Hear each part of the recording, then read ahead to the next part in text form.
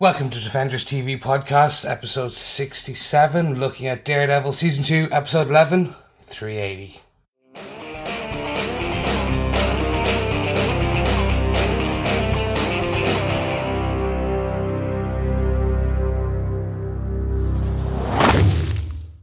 Welcome back, Defenders, this is Defenders TV Podcast, episode 67, where we're going to be sitting here in the sun chatting about Season 2, episode 11 of Daredevil.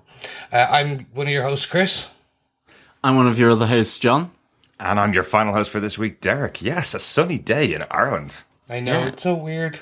And we're inside podcasting. I think this is the epitome of people. Go outside and podcast.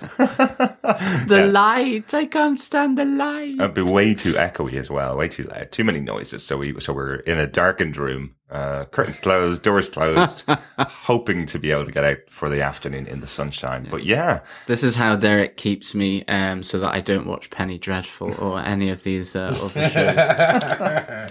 3 more weeks, John. 3 more weeks, and then you get back to your own shows. But you can only watch your own stuff when we're finished everything else. Exactly. If anyone's listening, help me. But, guys, I think we need to kick off with some of the big news that came out this week. A bad week for Marvel. I have absolutely no idea what you're talking about. Please elaborate better. I know, a big bad week for Marvel after the huge success of Civil War and obviously the success of the Netflix series. I think everybody thinks that Marvel's untouchable in terms of ratings on TV shows and that kind of stuff. But 2 bits of bad news that came out this week that I think we should have a little moment to talk about. First off is the spin-off from Agents of S.H.I.E.L.D. featuring Bobby Morse and Hunter, her boyfriend or her husband, from Agents of S.H.I.E.L.D. Marvel's Most Wanted was supposed to go into production for ABC as the 3rd Marvel TV show airing this fall, and unfortunately has not been picked up. So the characters of Hunter and Bobby have left Agents of S.H.I.E.L.D. Will they return if their show has been cancelled?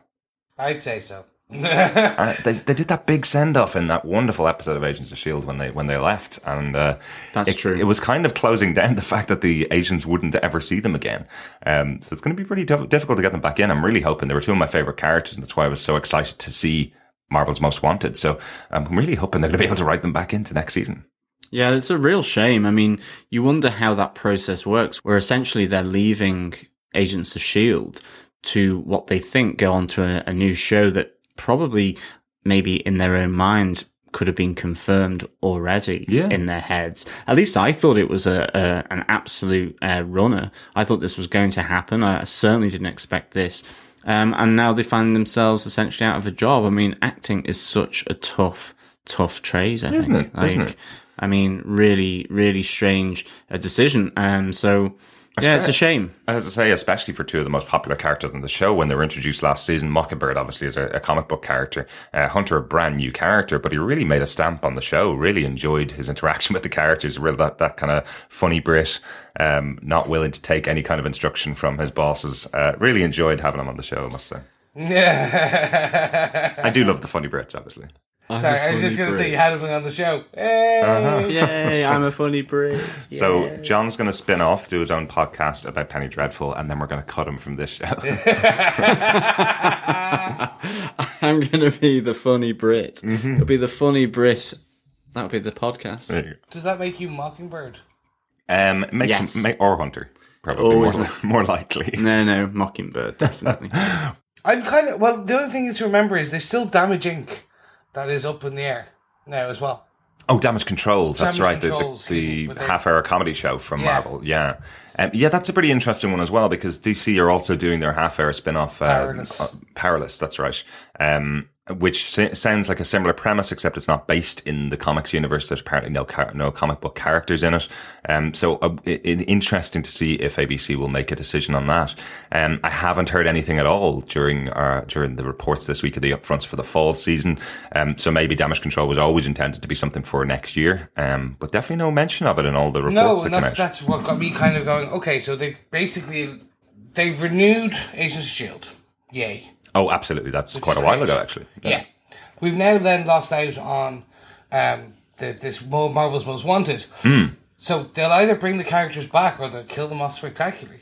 Yeah, they have to do something with them. They can't just leave them gone. I'm really hoping not, anyway. I have a feeling, and we know, actually, sorry, I know no spoilers for who it is, but we know we're going to lose one of the major characters this season. As we get to the season finale, we're going to lose a major character. That's the second half of the season has all been building up to the death of a major character on Agents of S.H.I.E.L.D. So losing one plus Death Hunter in and space. Yeah, that's true. Yeah, but no, we never saw the person die. That's true, but it's been confirmed that there will be one person going, and we will see them die in the finale. So losing those. Coulson. It's another one again. It's just like, he's dead, he's not dead. Yeah. It's kind of known who the person is that's going to go, but I'm definitely not going to spoil it for anybody. I haven't seen it, can't confirm it, but we kind of know who's going. It's like Lost in Space, but forever. That's right. But anyway, losing those two characters, Bobby and Hunter, plus one of the other major characters, would be a big hit for a show that's going into its fourth season. It's very likely that we'll see Hunter and Bobby come back, maybe for the funeral of the character that's going to be lost, and then they come back and join S.H.I.E.L.D. potentially. But anyway, let's skip on from that news onto the even sadder news, particularly for our podcast show that we've been covering for the last 2 years, Agent Carter. All three of us have podcasted about that show and really, really enjoyed it. Unfortunately, it's been confirmed by ABC that they're not picking up the show for season 3. So I think the first comment I saw about it on Twitter, which was probably the saddest comment I've seen, they've made Peggy Carter die twice in a week. No. I shouldn't laugh there. Damn. That's quite funny. But it's good. That's comedy timing. Oh, that was. It is definitely R.I.P. Peggy Carter and R.I.P. Agent Carter. And R.I.P. Agent Carter on Defenders TV podcast as well. Yeah, we talked about it on our last podcast, which was recorded 1 hour before the announcement was made. Yeah. And we all had a discussion about it. We all wanted to see a season 3. We all knew there was potential. I know, Chris, you were a little bit less positive that it was going to happen. There was no good news coming out over the last month. There was nothing giving any kind of indication that we would be getting a season 3. So I can understand where that was basically where my head is at. I'm sad to see it go. I did enjoy the series. Mm-hmm. I think where the ratings did decline as the season went on. That's never a good sign. Mm-hmm. And then additionally, what you had is. They basically in the movie told you how it ended. That's the thing. Unfortunately, there's 40 years, 60 to 40 years of what happened in between. Mm-hmm. But I'd say this came from also a part of they just killed her off in the movie. It's not like they're gonna keep her coming around. They're not gonna kind of try and pull her back. And then also, Hayley Atwell has that other ABC show. Conviction, yeah. Great news for Hayley Atwell, and I think we mentioned it during the podcast that ABC were very much saying yes, she's lead on that show, but it doesn't preclude doing an 8-episode series for Agent Carter. If they wanted to bring it back, there shouldn't have been any problem with bringing her back. But yeah, there's a lot of movement. I think Tara Butters and Michelle Fazekas, who are the showrunners for the show, also got a new show themselves as well. That had happened about 3 or 4 months ago. So again, being a showrunner for 2 different shows could have been quite difficult. It's a sad moment really to lose Agent Carter as a absolutely. TV show. There is a petition that started to get it moved on to Netflix, because obviously all of these shows are produced by ABC, so exactly the same production company.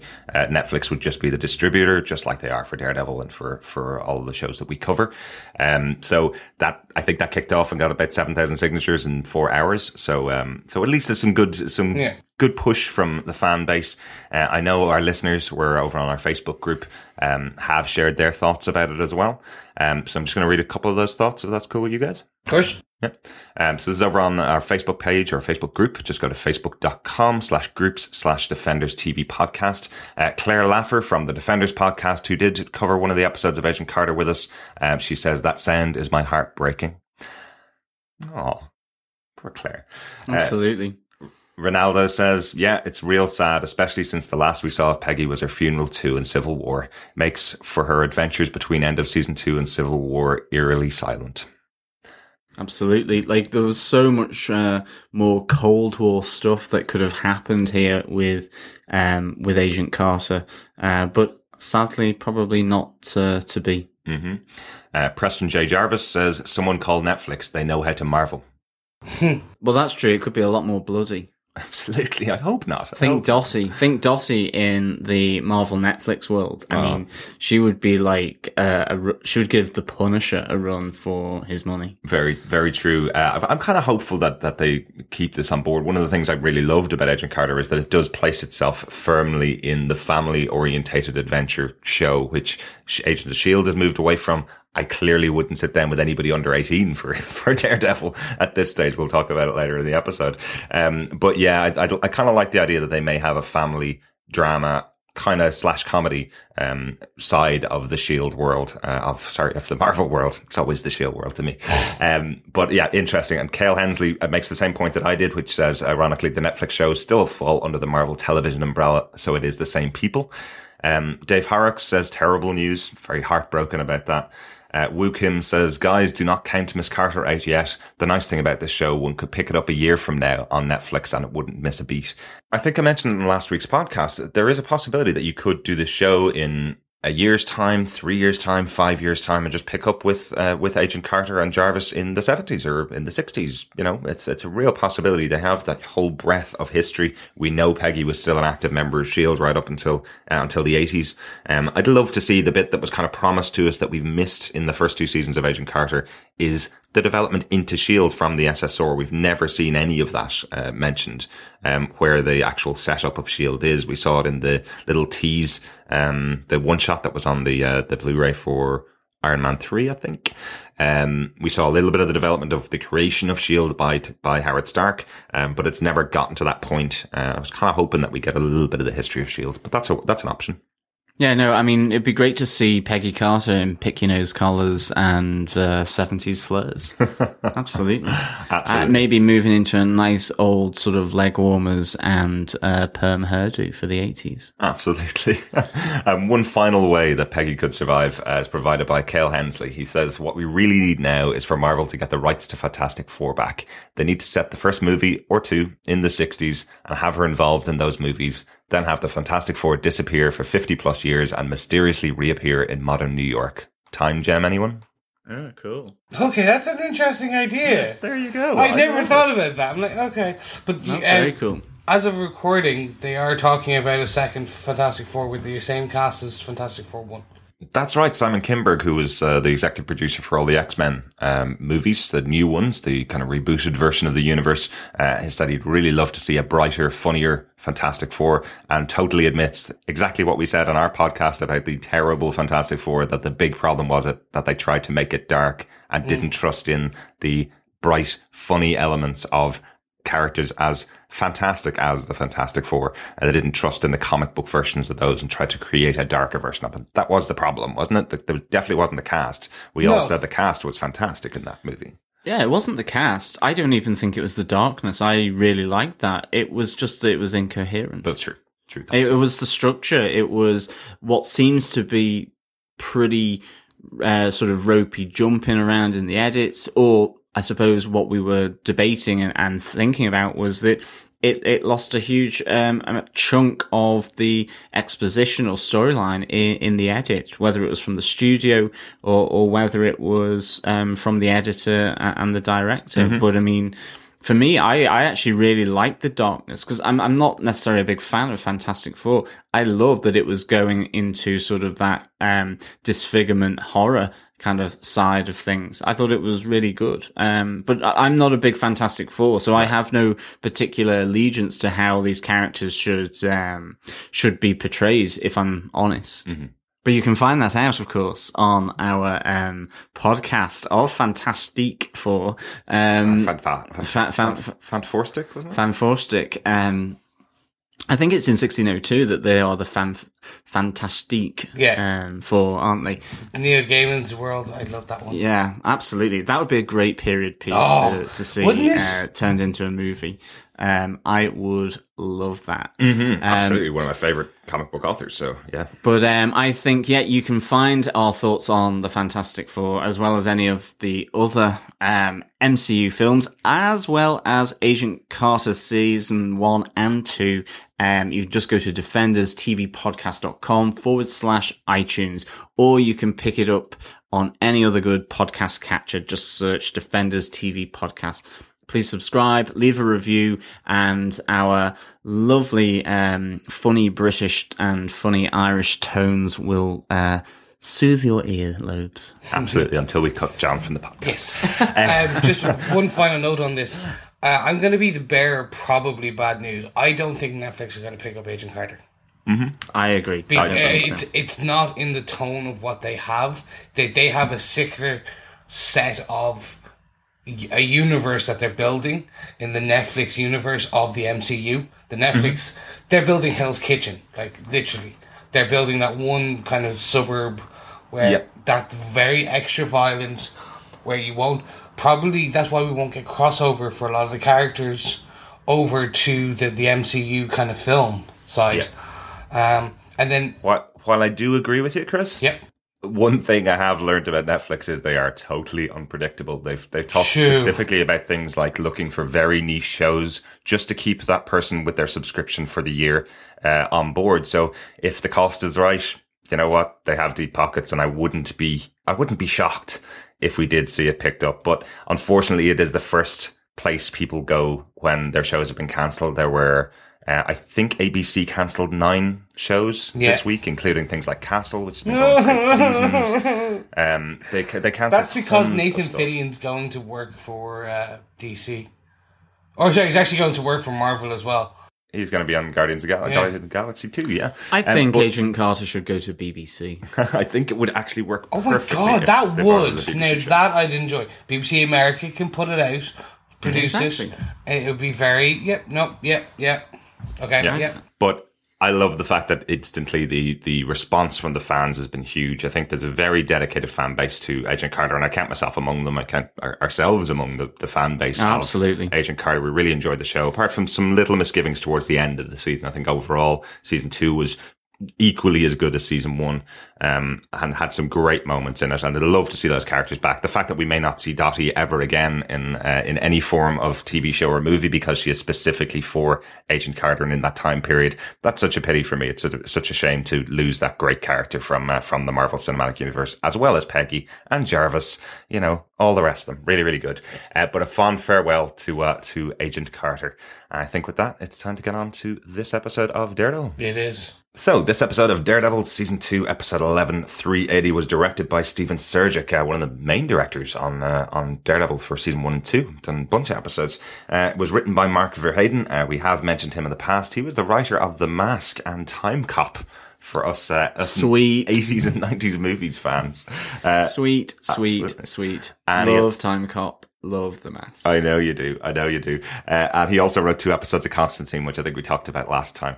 John, do you want to tell us what they gave us for this episode with your synopsis? Sure. After the attack on the hospital by the Hand and the rescue of the children, strange scars on one of the dead ninjas leads to uncomfortable questions that the hospital board are not prepared to answer.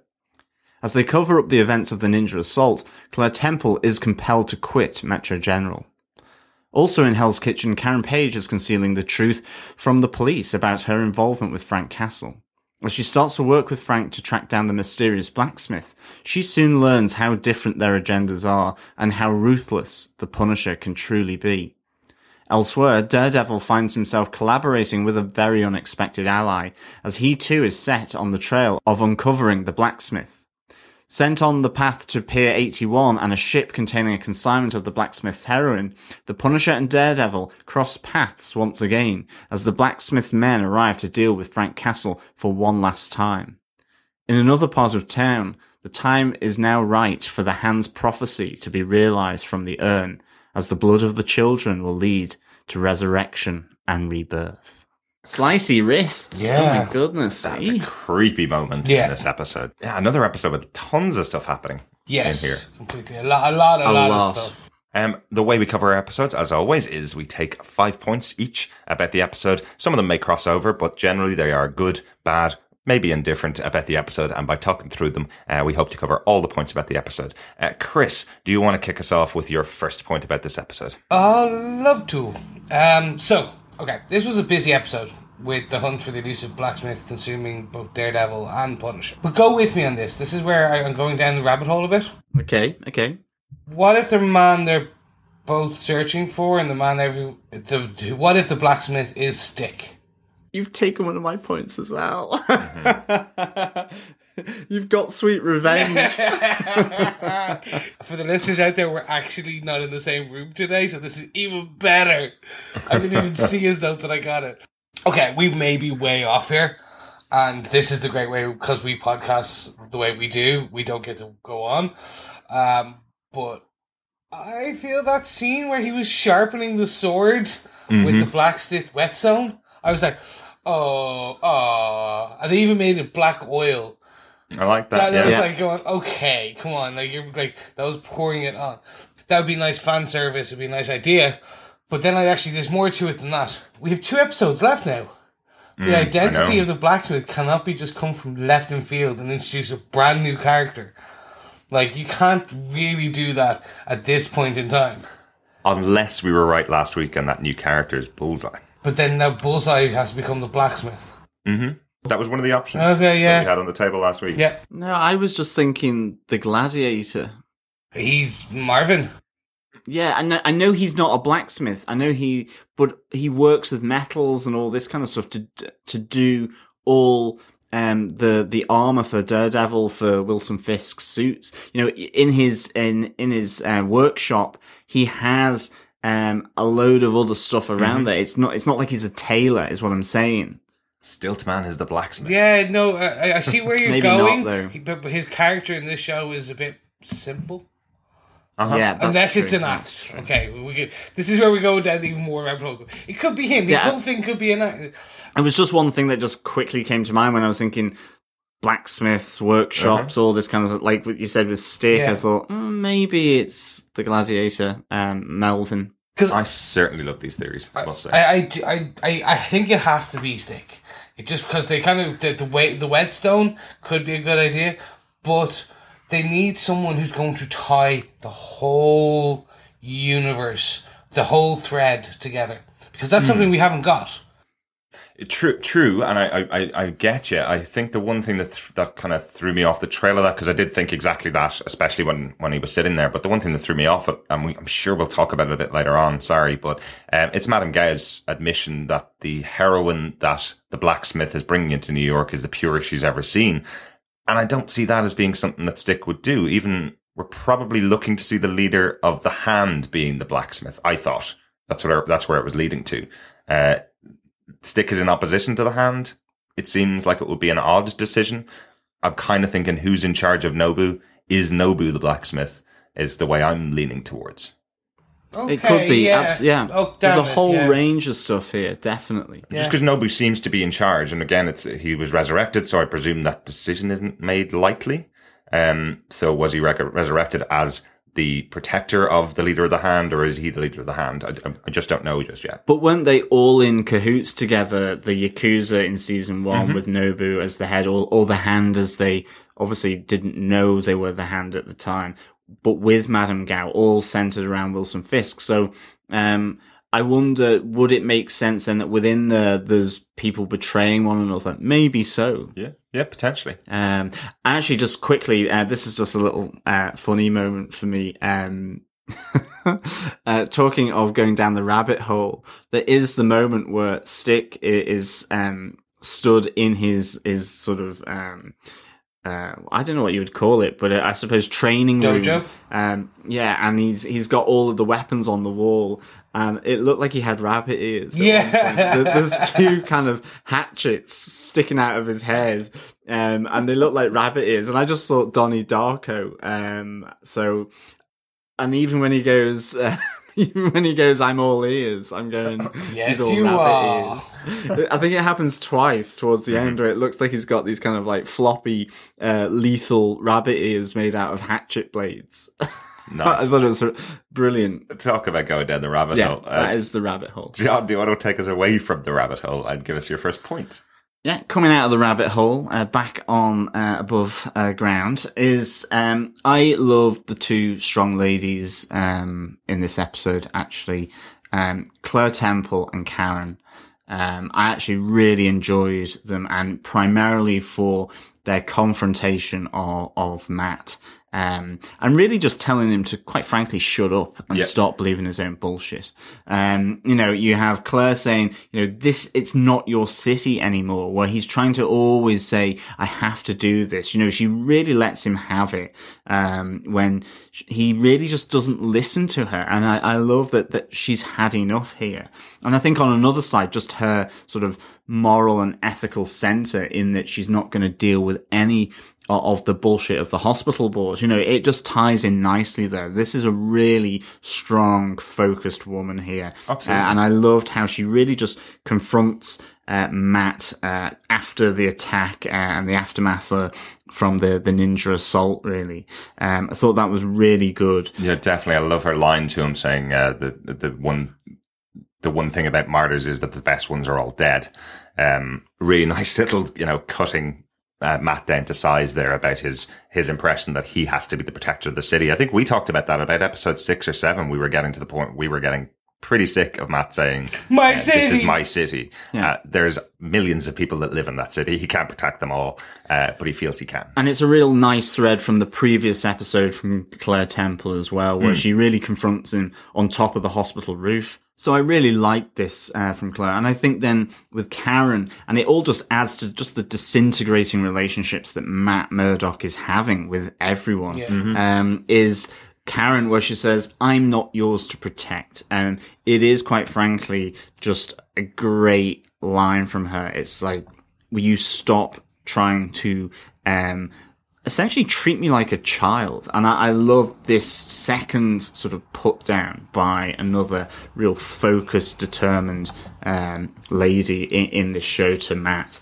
He really does get it. I don't want your help, she goes. Lying to the police is my problem, not yours. And it's really just a great way of undermining Matt's own confidence. I mean, you have him later on in this episode, which is a really big point where he debates about crossing over the line from his code of not killing with the Punisher. He is at a low ebb. All these kind of disintegrating friendships that he used to have with Foggy, with both Karen and Claire, all of them are really sort of in trouble. And he's becoming more isolated. He's becoming a loner, like Frank Castle. And there's that moment aboard the ship where he is actually considering and debating that his way is not the right way. He's desperate. And I love that these probably feed into that. But for me, that they were real highlights of this episode. Yeah, what kind of stood out to me was when we talked about last week's episode, I think some of the feedback from David Wang about whether we'd be going into the Born Again arc where Wilson Fisk takes apart the life of Matt Murdock. It's really interesting. It doesn't look like he's going to need any help from Fisk. No, it's like one episode done. There you go. Absolutely. I know he's not costumed in the episode when he's speaking to Claire Temple, but she's speaking to him as Daredevil and criticizing the way that he's trying to protect the city. And then, as you mentioned, John, you have Karen criticizing the way that Matt Murdock is trying to protect her constantly. She still doesn't know that he's Daredevil. So both sides of his life are getting criticism from the only two friends he has left in here. There's just a tiny little touch, and I know we're going to probably again talk about this a little later on, but a tiny little touch from Foggy who's lying in his bed after being shot in the last episode, lying in his bed and just asks, "Did you see Matt outside?" as if he's expecting Matt to still arrive and still be there for them. So that's another relationship that Matt's torn apart on his own by not taking Claire's advice. So just thought that was a nice little touch. And again, absolutely. It's something definitely I picked up on. I mean, I love that aspect of Foggy. He is still loyal to a fault. And I think I've mentioned this before, to Matt Murdock. And also to protecting his alter ego. And yet Matt doesn't seem to consider him. He won't go down to see how he is. He won't just take off the mask and be Foggy's friend. I suspect we won't see any resolution to Foggy and Matt, or indeed maybe even with Karen and Matt in this season. I think this is hopefully something that will push through into a third season. I really do. But again, they haven't confirmed the third season yet.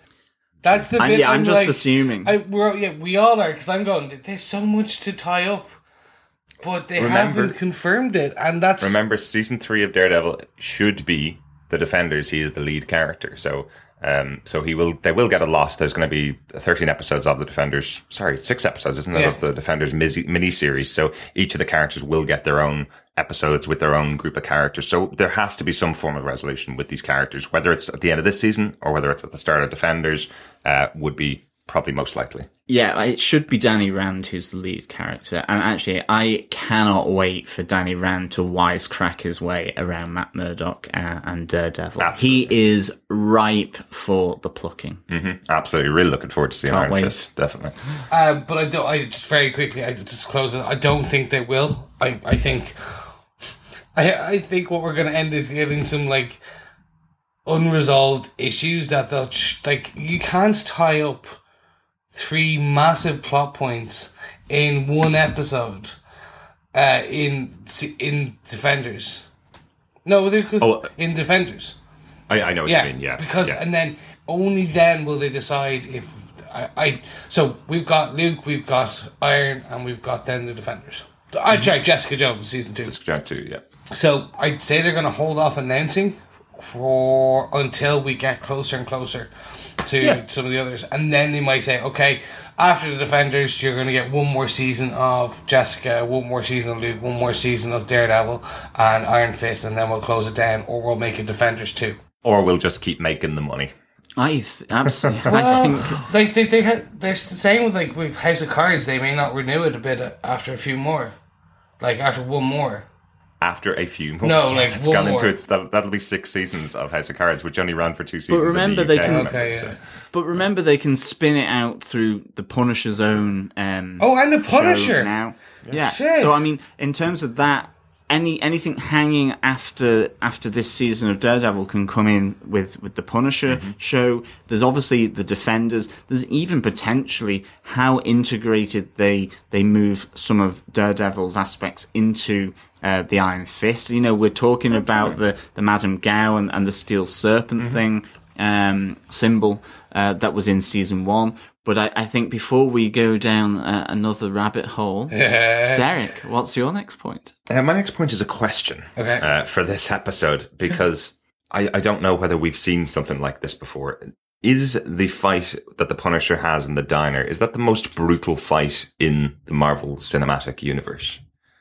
I don't know, there was points in this episode that I couldn't watch, and I love horror films. I have no problem with violent films.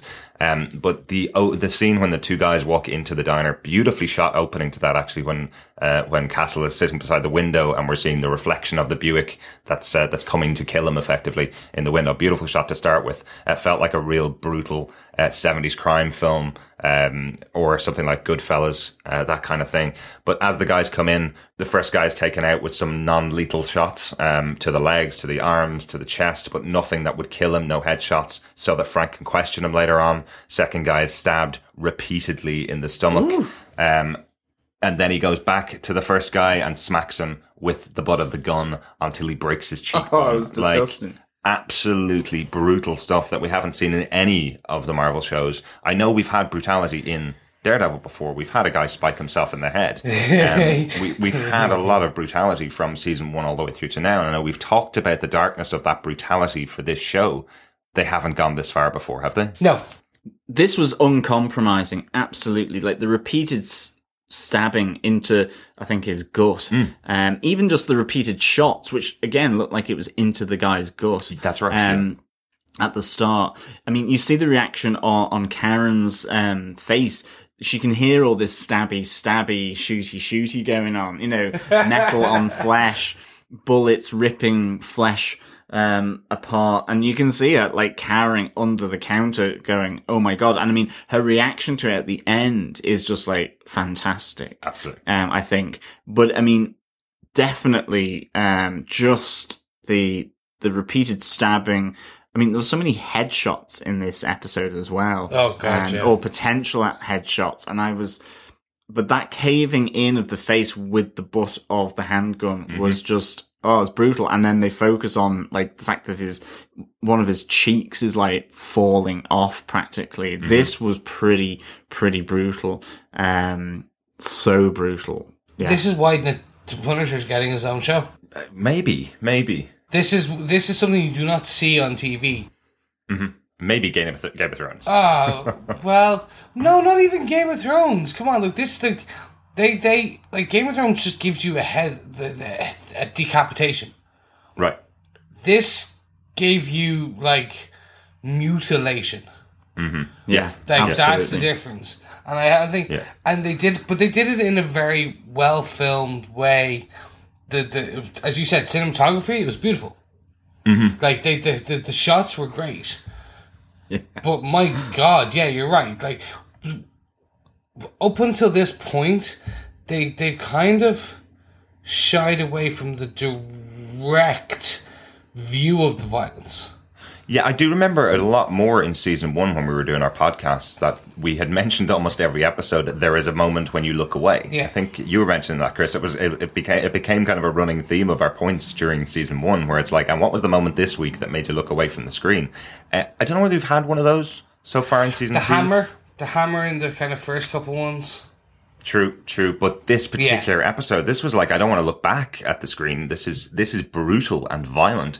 But I will say, and this is the other side of my point, I will say it was hugely necessary, particularly for the character of Karen. Karen has been on the side of the Punisher the whole time. She's been looking for him to get released from prison. She's been looking for him to get away with it. She does say, I do believe that you belong in prison, at the start of this scene, which I thought was interesting. But she needs to see what the real brutality of Frank Castle is like. Blake Tara mentioned it in the last episode. Oh, you've seen loads of shots of his of the violence that the Punisher's like, but when you're in the center of it, it's much worse than you can imagine. That's the case for Karen here. That's what she's really seeing in this episode. While she did see Reyes gunned down in front of her last week, she knew it wasn't Frank. This time, she sees the real brutality, and here's the real brutality of Frank, and it's important for her character to experience that. Absolutely. Actually, this leads to one of my points, and I'm just going to nip in here and take it, because like this was one of the things I really, really enjoyed about this episode was Karen's arc with Frank Castle. You know, she's really been involved trying to initially to say that he maybe shouldn't go to prison, or, you know, that he's not fully responsible for his actions. And I just love the fact that at the start of this episode, Karen is given a way out by Frank Castle in the car, her car. He does say to her that, you know, you can get out now, because she's obviously I'm an accessory. I don't have the attorney-client privilege. This makes me an accessory. Frank says to her, well, you can get out now. You can leave if you want. And she doesn't. She takes on the mantle of trying to help him, trying to find the truth. And it's kind of like I said in the synopsis. She suddenly realizes in that diner just how divergent their agendas are. Whilst Karen would want to seek the truth, whilst she would want to bring the blacksmith to justice, Frank's justice is vengeance and death and violence and killing. He has no place here for the justice that Karen and Daredevil and Foggy look to do. We even see that again, it's echoed on the ship deck with Daredevil, where he says, maybe I want this war. Maybe I want it. It's the only way I can feel like I'm doing something about it. Your way doesn't work. You know, what are we going to do, Red? Take them in. And, you know, he makes it sound as though this is like the fluffy way of doing things. His way is what he wants to do. And, you know, she is essentially used as bait. He uses and abuses her, to get, this situation. You know, he orchestrates it in effect. And she sees that. At the end of it then, once he's like caved in their heads, once she's seen the reality of what he's capable of, you know, he says, call the cops, get into protective custody. And then he goes, get away from this thing, get away from me, stay away from me. Like, that's it. He realizes that he has used her as bait, and he's just saying, leave me. This is not your world. And I love that arc within this episode. I absolutely thought it was fantastic. This, to me, is, quite frankly, one of the strongest episodes for Karen in this season so far. And she's been really good throughout. So I really enjoyed it. Absolutely. And one of the tiny thing about that scene, I love that as Karen's coming out, the breathing is of Frank Castle is laboured as blood is streaming from his face. I think that's just a beautiful shot in a way of gruesomeness, I know, but it has to be what happens when Frank goes after two guys and takes them out the way he does. He's a brutal character, and it really seems to be taking its toll on him. But I love that's his turning point with Karen is, why is she here? She can't be here. She can't be around me. This is what I am. This is what I'm like. And she doesn't seem to know that. So I really like those touches, definitely. I'm going to dovetail one of my points actually onto this, which is that scene, but just before, where actually one of my favourite scenes was the Punisher giving the wisdom on what love is.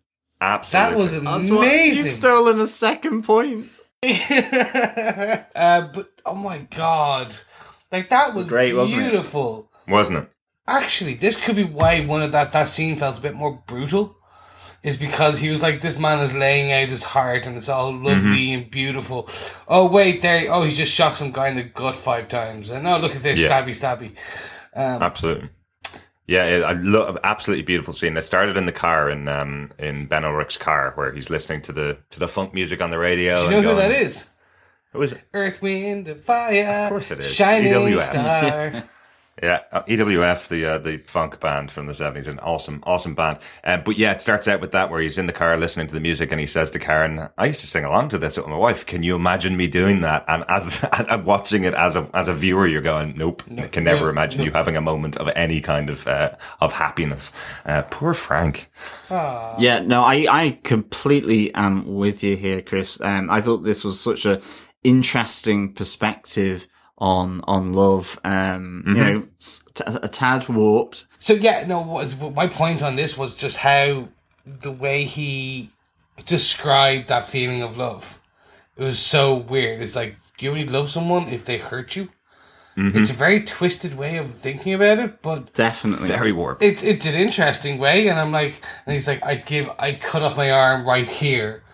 I cut off my left arm right here to feel that in this restaurant, to feel that for one more time, sorry. And also then obviously the point that it turns out Karen does love Matt, but she's totally figuring it out now, which was a bit okay.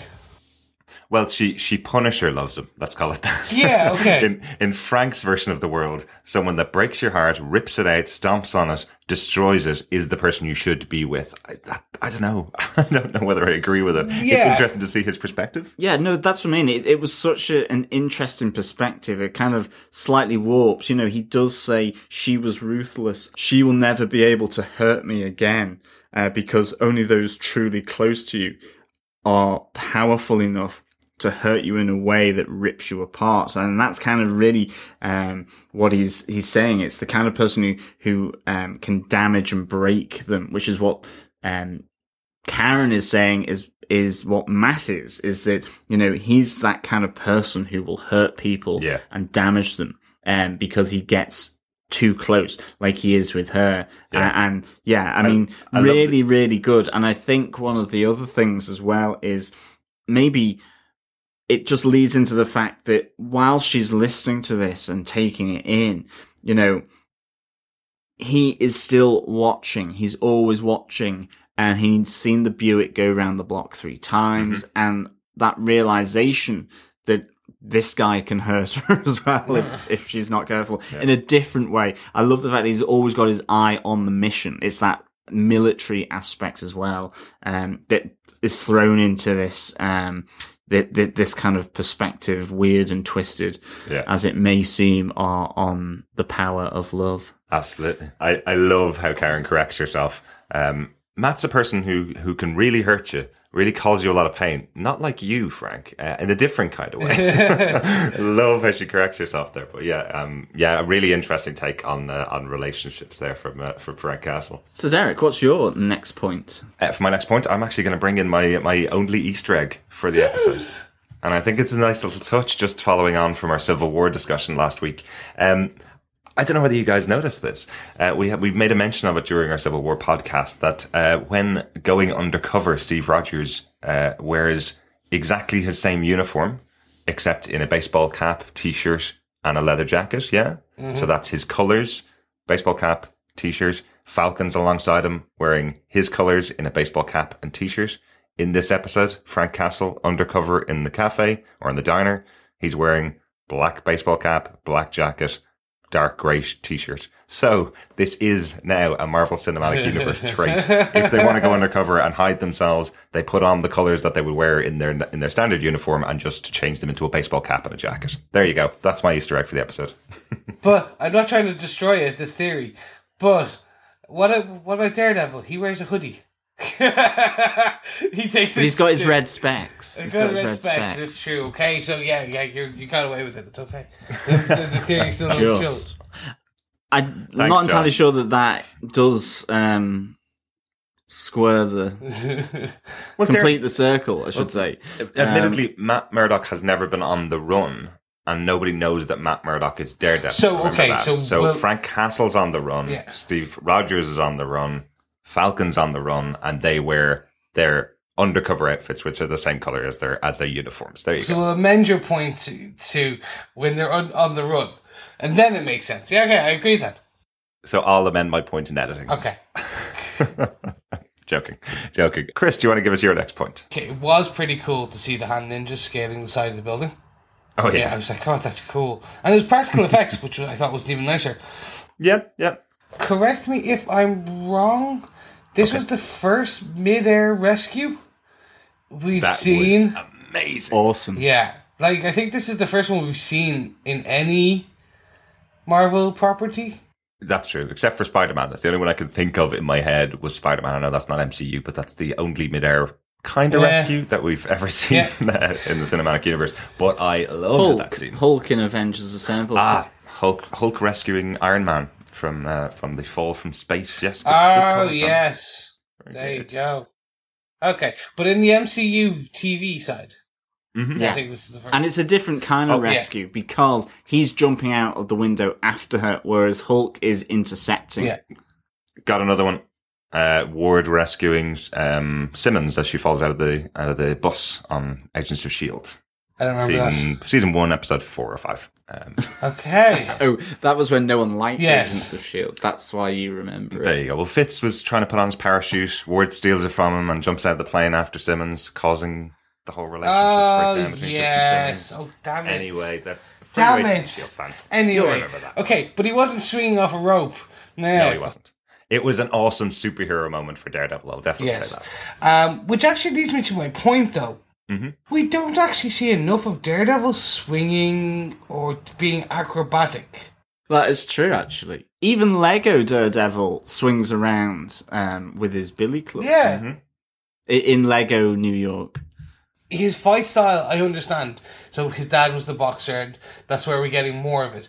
He was trained by Stick and the cast, so he should have a bit more of a kung fu element. But he's still got that very boxery movement at the moment. But it's slowly moving. But that's just the thing. When he did that mid-air dive, I was like, why aren't you doing that more often? Why aren't you swinging from rooftops right now? And you've kind of caught glimpses of that. Like when he scaled up the rail cars with Elektra, it was kind of that kind of running. Yes. And in fact, I think when he was Matt Murdock and he was kind of putting his stick away and chasing after becoming Daredevil, he like flicks himself through some railings and all this kind of stuff. But I think, we've not seen the parkour Daredevil as much as we should do. Mm-hmm. Definitely. I'm with you on that. Good call, Chris. Good call. There you go. So that's my point.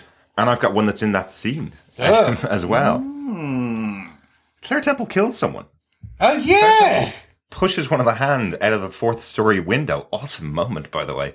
I just think that in this episode, Claire Temple has now entered the Marvel universe, much more so than she has in any of the other shows and appearances that she's done before. She's always been the person on the street that talks to the characters. In this episode, she gets to meet the hand. I think she's the only one that survives that encounter with the hand. So she's now seen the other side of the Marvel universe. She sees obviously the body of one of the hand that's had the autopsy before and has been brought back to life. Matt explains the whole situation and talks about all that crazy shit that the hand are into and are dealing with. So she knows the whole story now. She's been brought into the universe. In the past, she's kind of been treating our heroes when they've been damaged or taking care of them, but she kind of gets a bit of the story. This is the first time we've seen her in a perilous situation, and very perilous. She'd been surrounded by ninjas. If Matt hadn't arrived when he arrived, unfortunately, she would have gone the way of Luisa Delgado, the head nurse that we've seen a number of episodes of Daredevil. R.I.P. Louisa. Absolutely. But yeah, I kind of like this for this episode that we're bringing her in to the MCU. She's now left her job as well. Yeah. She's going to be in Luke Cage. Will she now commit full time to take care of our superheroes in the universe? actual night nurse? Yeah. Yeah, I assume this is how they brought her, they're bringing her into the fold. She's off to Harlem now. Some point over one of the MCUs, I think she mentioned Harlem. Mm-hmm. So I'm assuming... I can't quite remember, but we will check it after this episode. We would need to, because then... So I know, okay, listeners, if she didn't, you can yell at me there. But I think this is how she gets to Harlem, to Luke Cage. So she goes back now, maybe to live or to visit family. So I think she doesn't live. She lives in Hell's Kitchen, but she works in Hell's Kitchen. So it's probably family.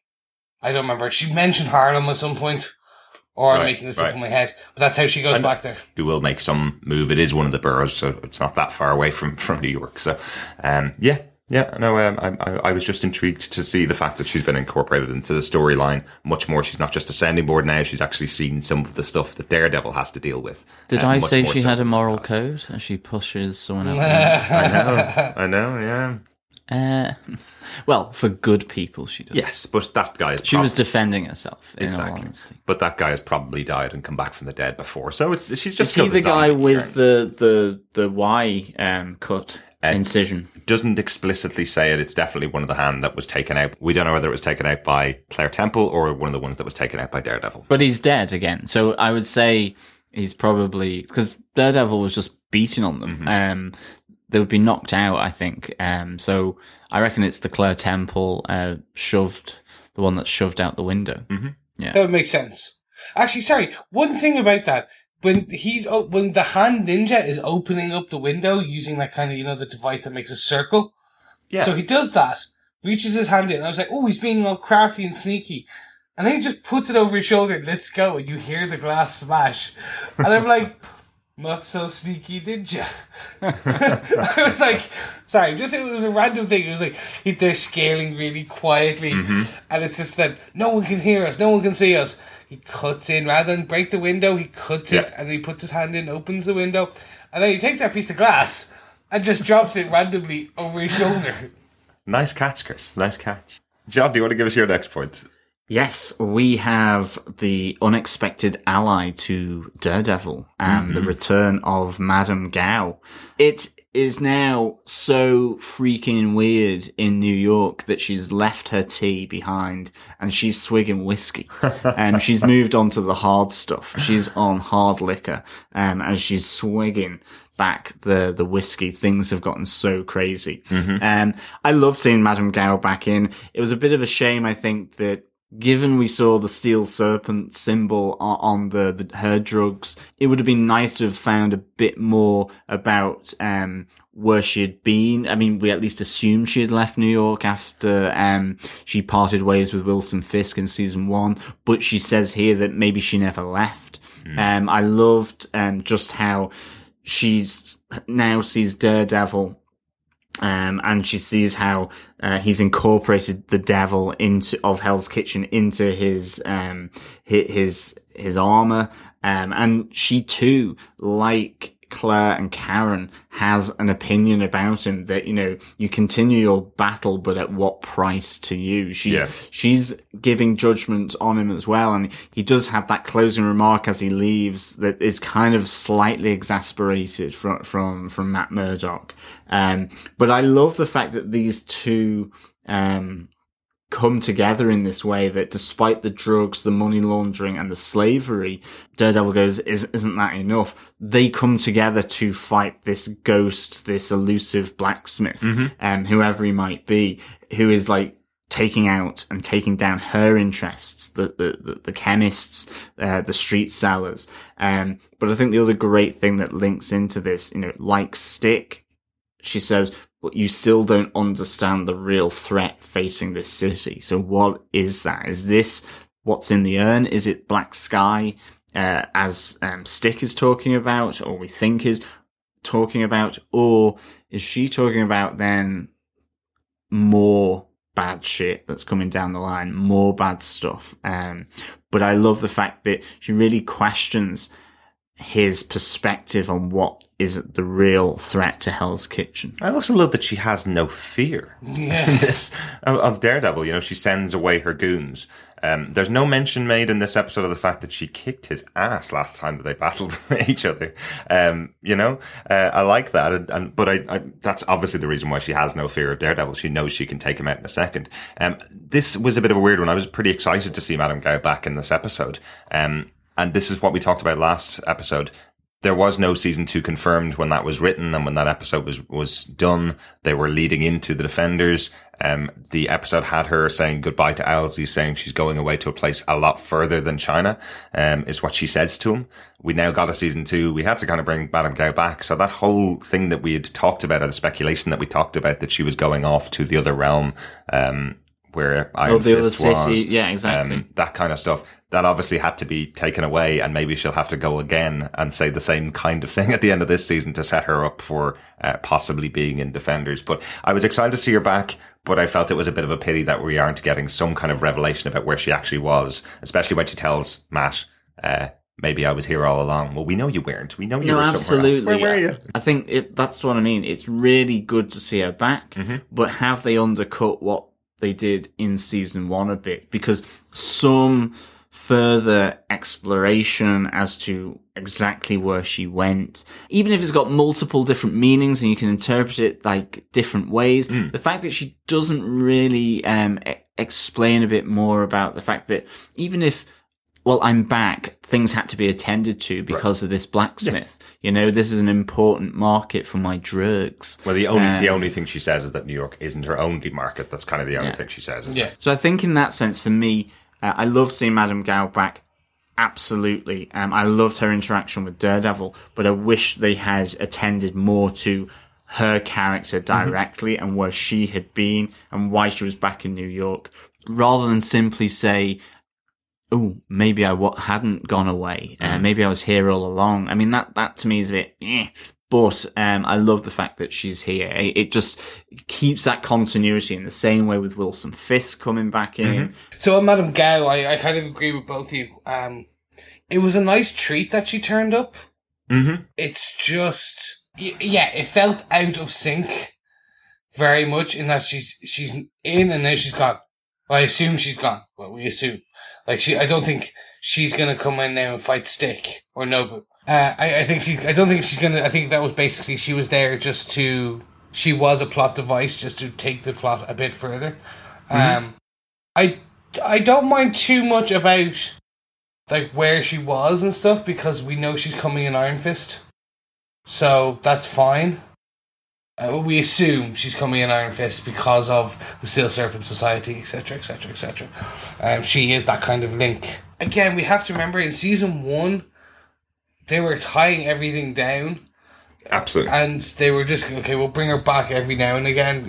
In other words, they'll bring her back for Luke Cage. They didn't expect to have a season 2, so I'd say that's literally where it was. It was like, no, we need someone who's going to be her rival. Oh, we've got a drug dealing grandma right there. Let's bring her back. Yeah, no, absolutely, and that is exactly how it felt. I do love seeing her back, though. Really, really good to see her. But yeah, I kind of would like a little bit of the explanation as to where she's been, some other connection. But yeah, it was cool to have her in there, and she does still have a great presence in the show, I must say. It's like they had with Melvin, where he does say, "Well, you're protecting me. Stop coming back here." Right at the start, as he gets his new suit, again, it's just a small little entry back into season 2 for Melvin, but there is a little bit of history as to what's been happening. Oh, absolutely. And that was just the one thing that was missing here. Well, I think she said, "I never what made you think I left?" Yeah, but we know she left as the audience. Yeah. So. Yeah. That's all. That's all I meant. We know she told little Leslie, that she was leaving. She could have been lying. I know old ladies lie quite a lot. On that point, Chris, do you want to give us your final point? Yeah, this is a quick one, guys, and I just want to we're going down a rabbit hole. The guy on the pier said hello, Castle. He did. Yeah, he did. Yeah. I thought he was Spike from Buffy.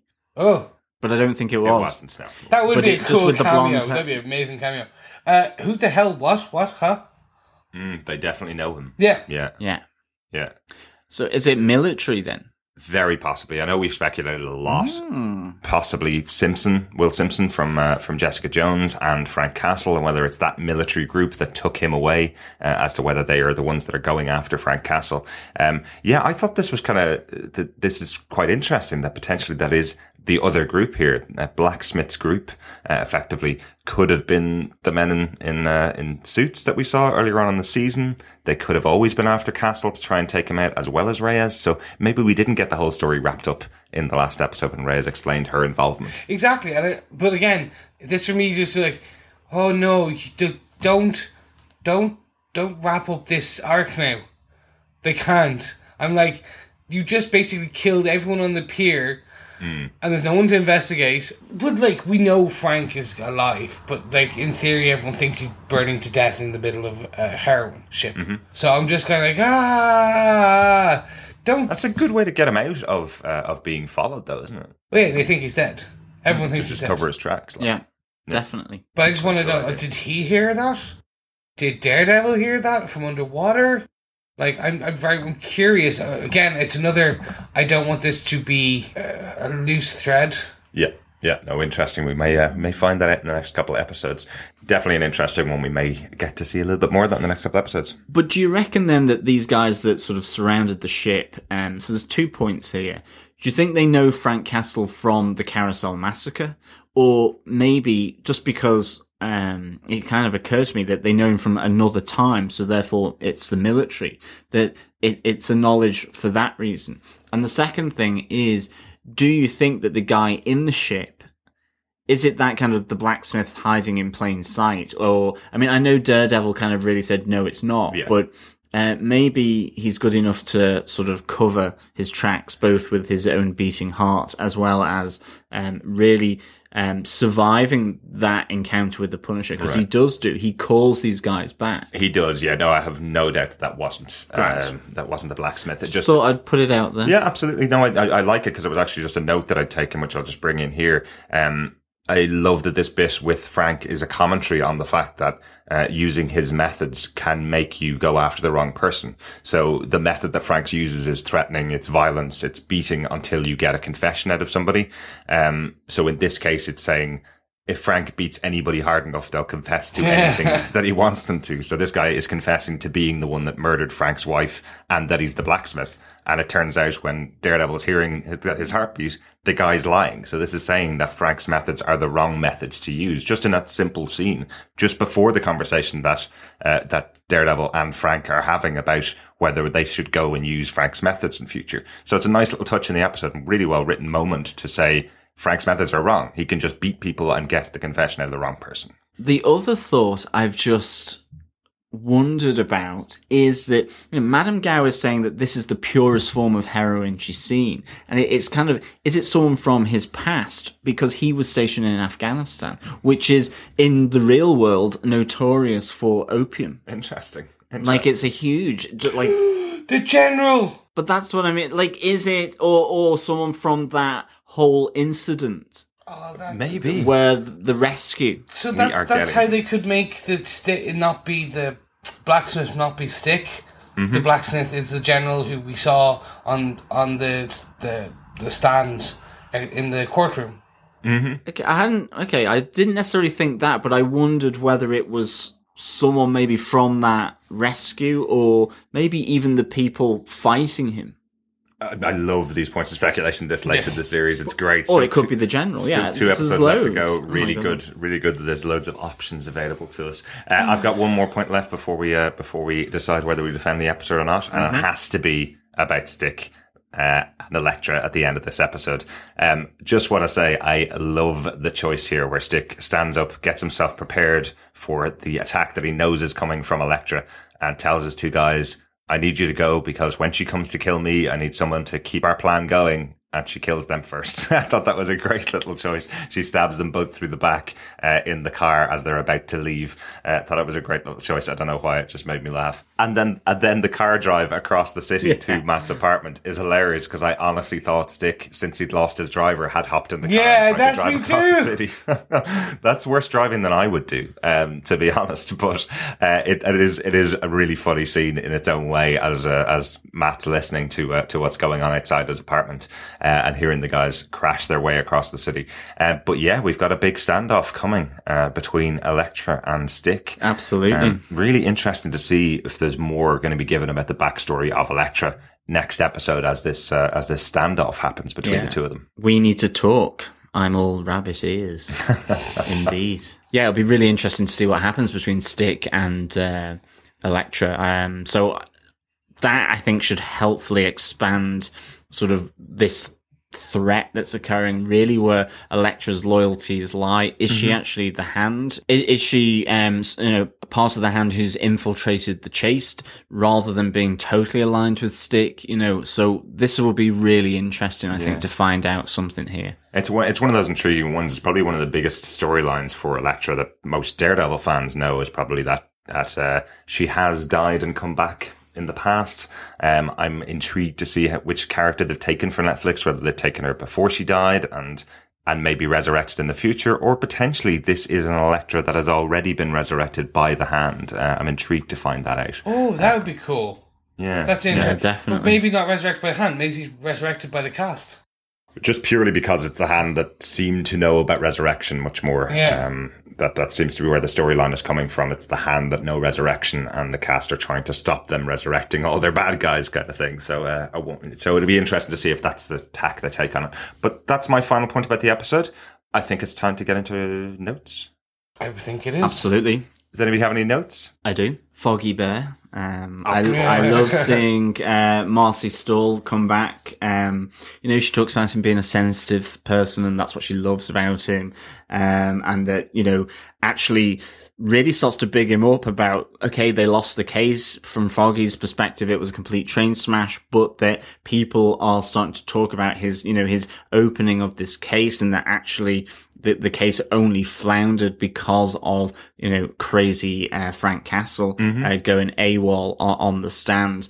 And I love the fact that potentially setting up of a meeting, will this be Jerry Hogarth or at least her firm? Yeah. So that's a cool little cross over. Yeah, I really like that idea. And I must say, I'm really liking Marcy Stoll every time she just pops into the episodes or this season with Foggy. It's nice to see that Foggy has got this kind of companion, and I hope to see more of them together. And of course, she brings him some more whiskey. As I say, they're all getting drunk. Things have gone to shit so badly in Hell's Kitchen. Absolutely. That it's whiskey time. In terms of Whiskey Watch, I don't know what brand it was, but it was in a flag, and no doubt it's just necked under the bed covers in the hospital. Speaking of getting drunk, I did like Foggy's comment to her that bad things happen in threes. First I lose the case, then I get shot. Next I'll be told that Josie's bar is burnt down. I love that that's the first place it goes to. It's not like a family member will die, it's that Josie's bar will burn down, Yeah, really cool to see Marcy back in this episode. Didn't he always say that Marcy was bad for him? Yes. So that's what I'm kind of going, But maybe he subscribes to the Frank Castle version of love, Chris. Oh my God. Frank Castle writes a book on love, like a love book. That would be amazing. It'd be like Twilight, but actually horror. Oh, absolutely. It's like the vampires actually eat you Be less sparkle and more glistening from blood. Fresh blood. Yeah, exactly. I've just got a couple of little notes about the episode myself. Did anybody find that comment from Matt pretty weird when he's talking to Madame Gao, where he says, I could get 100 cops here in an hour? Yeah. Like an hour to get 100 cops in the middle of New York to a place in New York. That just seems like really, really poor police response time to me. I don't know. Oh my God. Yeah, but it's 100. But in an hour, it's not like, I could have them here in 3 minutes. She's like, I could clear out my whole operation in an hour before the cops arrive. But that's fine. a bit, the hour, I didn't think about the 100 cops part, but I just said, I can have someone here in an hour. I'm like, all right, yeah, okay, go for it. Like, not really a threat. I'm like... Yeah, I could have them here in 3 days, maybe, if there's nothing else going on. And if you file out the paperwork, Exactly. With one letter, he's able to stop Vanessa coming back. But it's going to take him an hour to get other people. Exactly. Another note for the episode, a great touch when the discussion between Matt and Frank about whether Daredevil will use Frank's methods. Did you notice he blessed himself before saying he would agree with Frank's methods in future? Oh, yeah. That's a great little moment. Just to keep the character tied into the Catholicism that he does still believe in. So a nice little touch there. I thought that was a bit cheesy, personally. But anyway, that's just me. I'd just expect that from the character of Matt Murdock. I just thought that was a bit cheesy. I think every time he hits people, that he would do the same kind of thing because he's hurting one of God's innocent creatures. So I found that slightly cheesy, I have to say. It's like, I did take one of the best comedy taxi drives from Dublin Airport once, where the taxi driver kept blessing himself every time he swore or passed comment about people on the side of the road. That was hilarious. This seems slightly out of sync with the scene for me. Okay. I don't know, it just reminds me of things that my mom would say. It's like, oh, bless me and forgive me for saying this, but it's kind of it's a really Irish Catholic, maybe. That's why I've got it in my head, but it's a really Irish Catholic way of doing things. You kind of go, well, I'm about to say something awful, let me just bless myself before I say it, kind of thing. But nice little touch there for me. Final one for me is the major anonymous donation to the hospital that silences what actually happened with the Hand attack. Really interesting is this the fact that the Hand have huge resources? Have they bought off the administration of the hospital here so they'll cover it up? Is it somebody else that has an interest in keeping this quiet? I just thought that was a really interesting little comment in the background there. Yeah. So on that note, Chris, do you defend this episode of Daredevil? I do. I do. I do. 380 brought the Punisher and Daredevil kind of back together for the first time since episode 4, if you want to say that. That's true. That's right, yeah. It answered some of the questions that we had from the last episode, such as who it was the blacksmith and not Fisk who was behind the framing of the Punisher. So we knew that. That's true. But what stood out most were the Punisher's kind of moments of wisdom for me, which I thought, and that especially in the stark contrast of 3 minutes later, he was brutally stabbing someone and throwing hot water over them. It was interesting. And then, this... I'm calling it, but the potential, the really interesting blacksmith reveal that we think it might be, who I think it might be. Because that's a great way of tying Matt, Frank, Elektra, and the Hand all together into one person. But anyway, I defend this episode, and I'm quite interested. It's 2 episodes left. I really want to just binge them and go, yay! I get to know all the answers. Tough, Chris. Don't we all, Chris? Don't we all? And watch Penny Dreadful. Oh, because it's dreadfully great. It is. But so I defend this episode. So Derek, you have to fill me in and tell me, do you defend this episode of Daredevil? I really, really defend this episode of Daredevil. I don't know what it is, just that brutality of the Punisher in this episode. Really thought it was necessary to see that side of the character. Seeing stuff other than, well, my kids and my wife were killed at the carousel attack. Seeing some other kind of backstory to Frank Castle was really important to me in this episode. And also seeing him pushing away Karen just simply by doing what he does and killing the people around him brutally was enough in this episode to keep me really interested in seeing what happens for the next 2 episodes. But there's loads more. Obviously, having Madame Gao back in the city, kind of cool. Just having that connection again. seeing Stacy back, very cool again. Poor little Foggy Bear sitting on his own in hospital. But really enjoyed that too. But again, another great development for Claire Temple and her character, being brought into the Marvel Cinematic Universe, leaving her job in the hospital.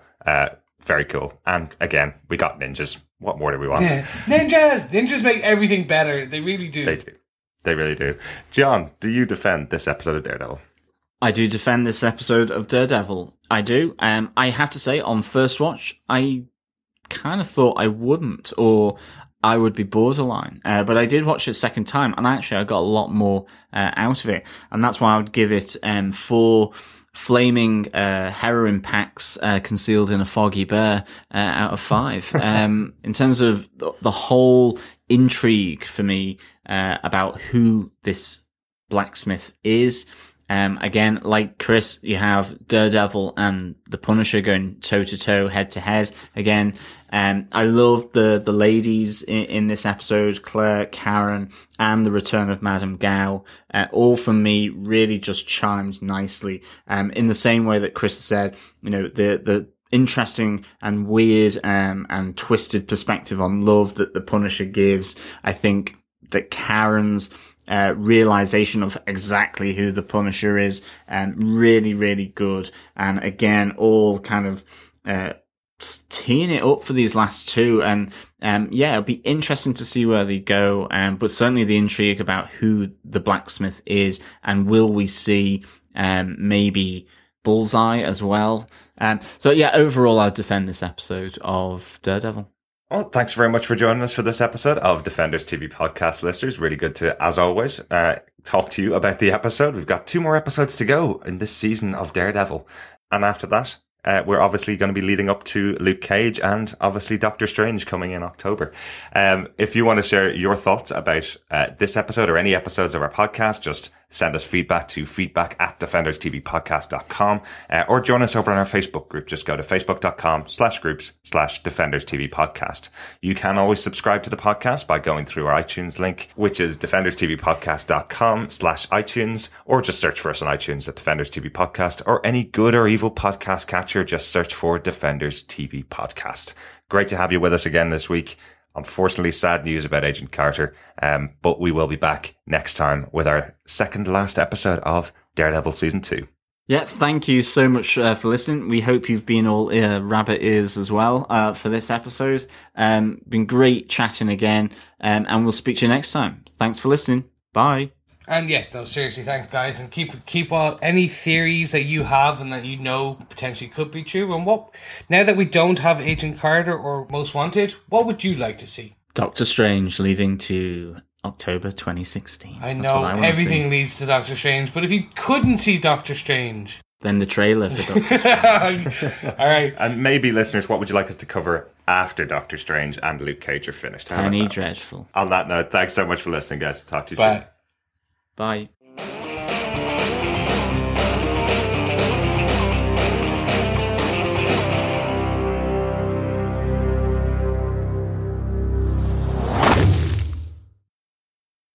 This was one of the things I absolutely loved about this episode was Karen's arc with Frank Castle.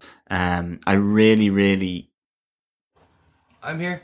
Yeah, okay. Sorry, I'm trying to put my sock on while listening at the same time because my feet. I'm just wondering, were you okay? My feet got cold, and I'm like, okay, I'm listening.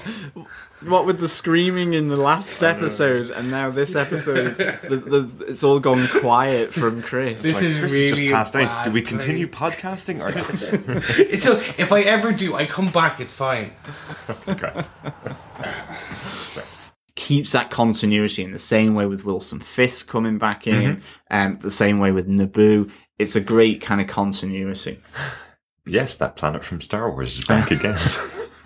I mean Naboo. Nobu. Okay, Nobu. Jesus, Naboo. I mean Naboo. Oh God. Naboo. Naboo, where Padme's from. Well, look, it's Disney. We'll have Mickey Mouse coming in sniffing drugs soon. Like, it's so connected. All right, let's go. And it's the same with Naboo being here as well. Naboo. No, I said... You said And it's the same thing with Nobu being here as well. Yeah, I know we speculated a lot about there being the connection there with, why do I forget his name every time? From Jessica Jones. Kilgrave. No. The guy who we thought was Punisher of Jessica Jones. Nuke. Patriot. Nuke. Patriot. That's it. Oh, that's not even DC or Marvel. That's Rising Stars. 2018. We had Iron Patriot. No, okay. Fleshy Patriot. I know you said Nuke, and you always say Nuke, and I'm trying to think of the actual name of the character. Officer... Bill Thompson. Bill Thompson. Thompson? Not Thompson. Simpson. Will Simpson. Officer Simpson.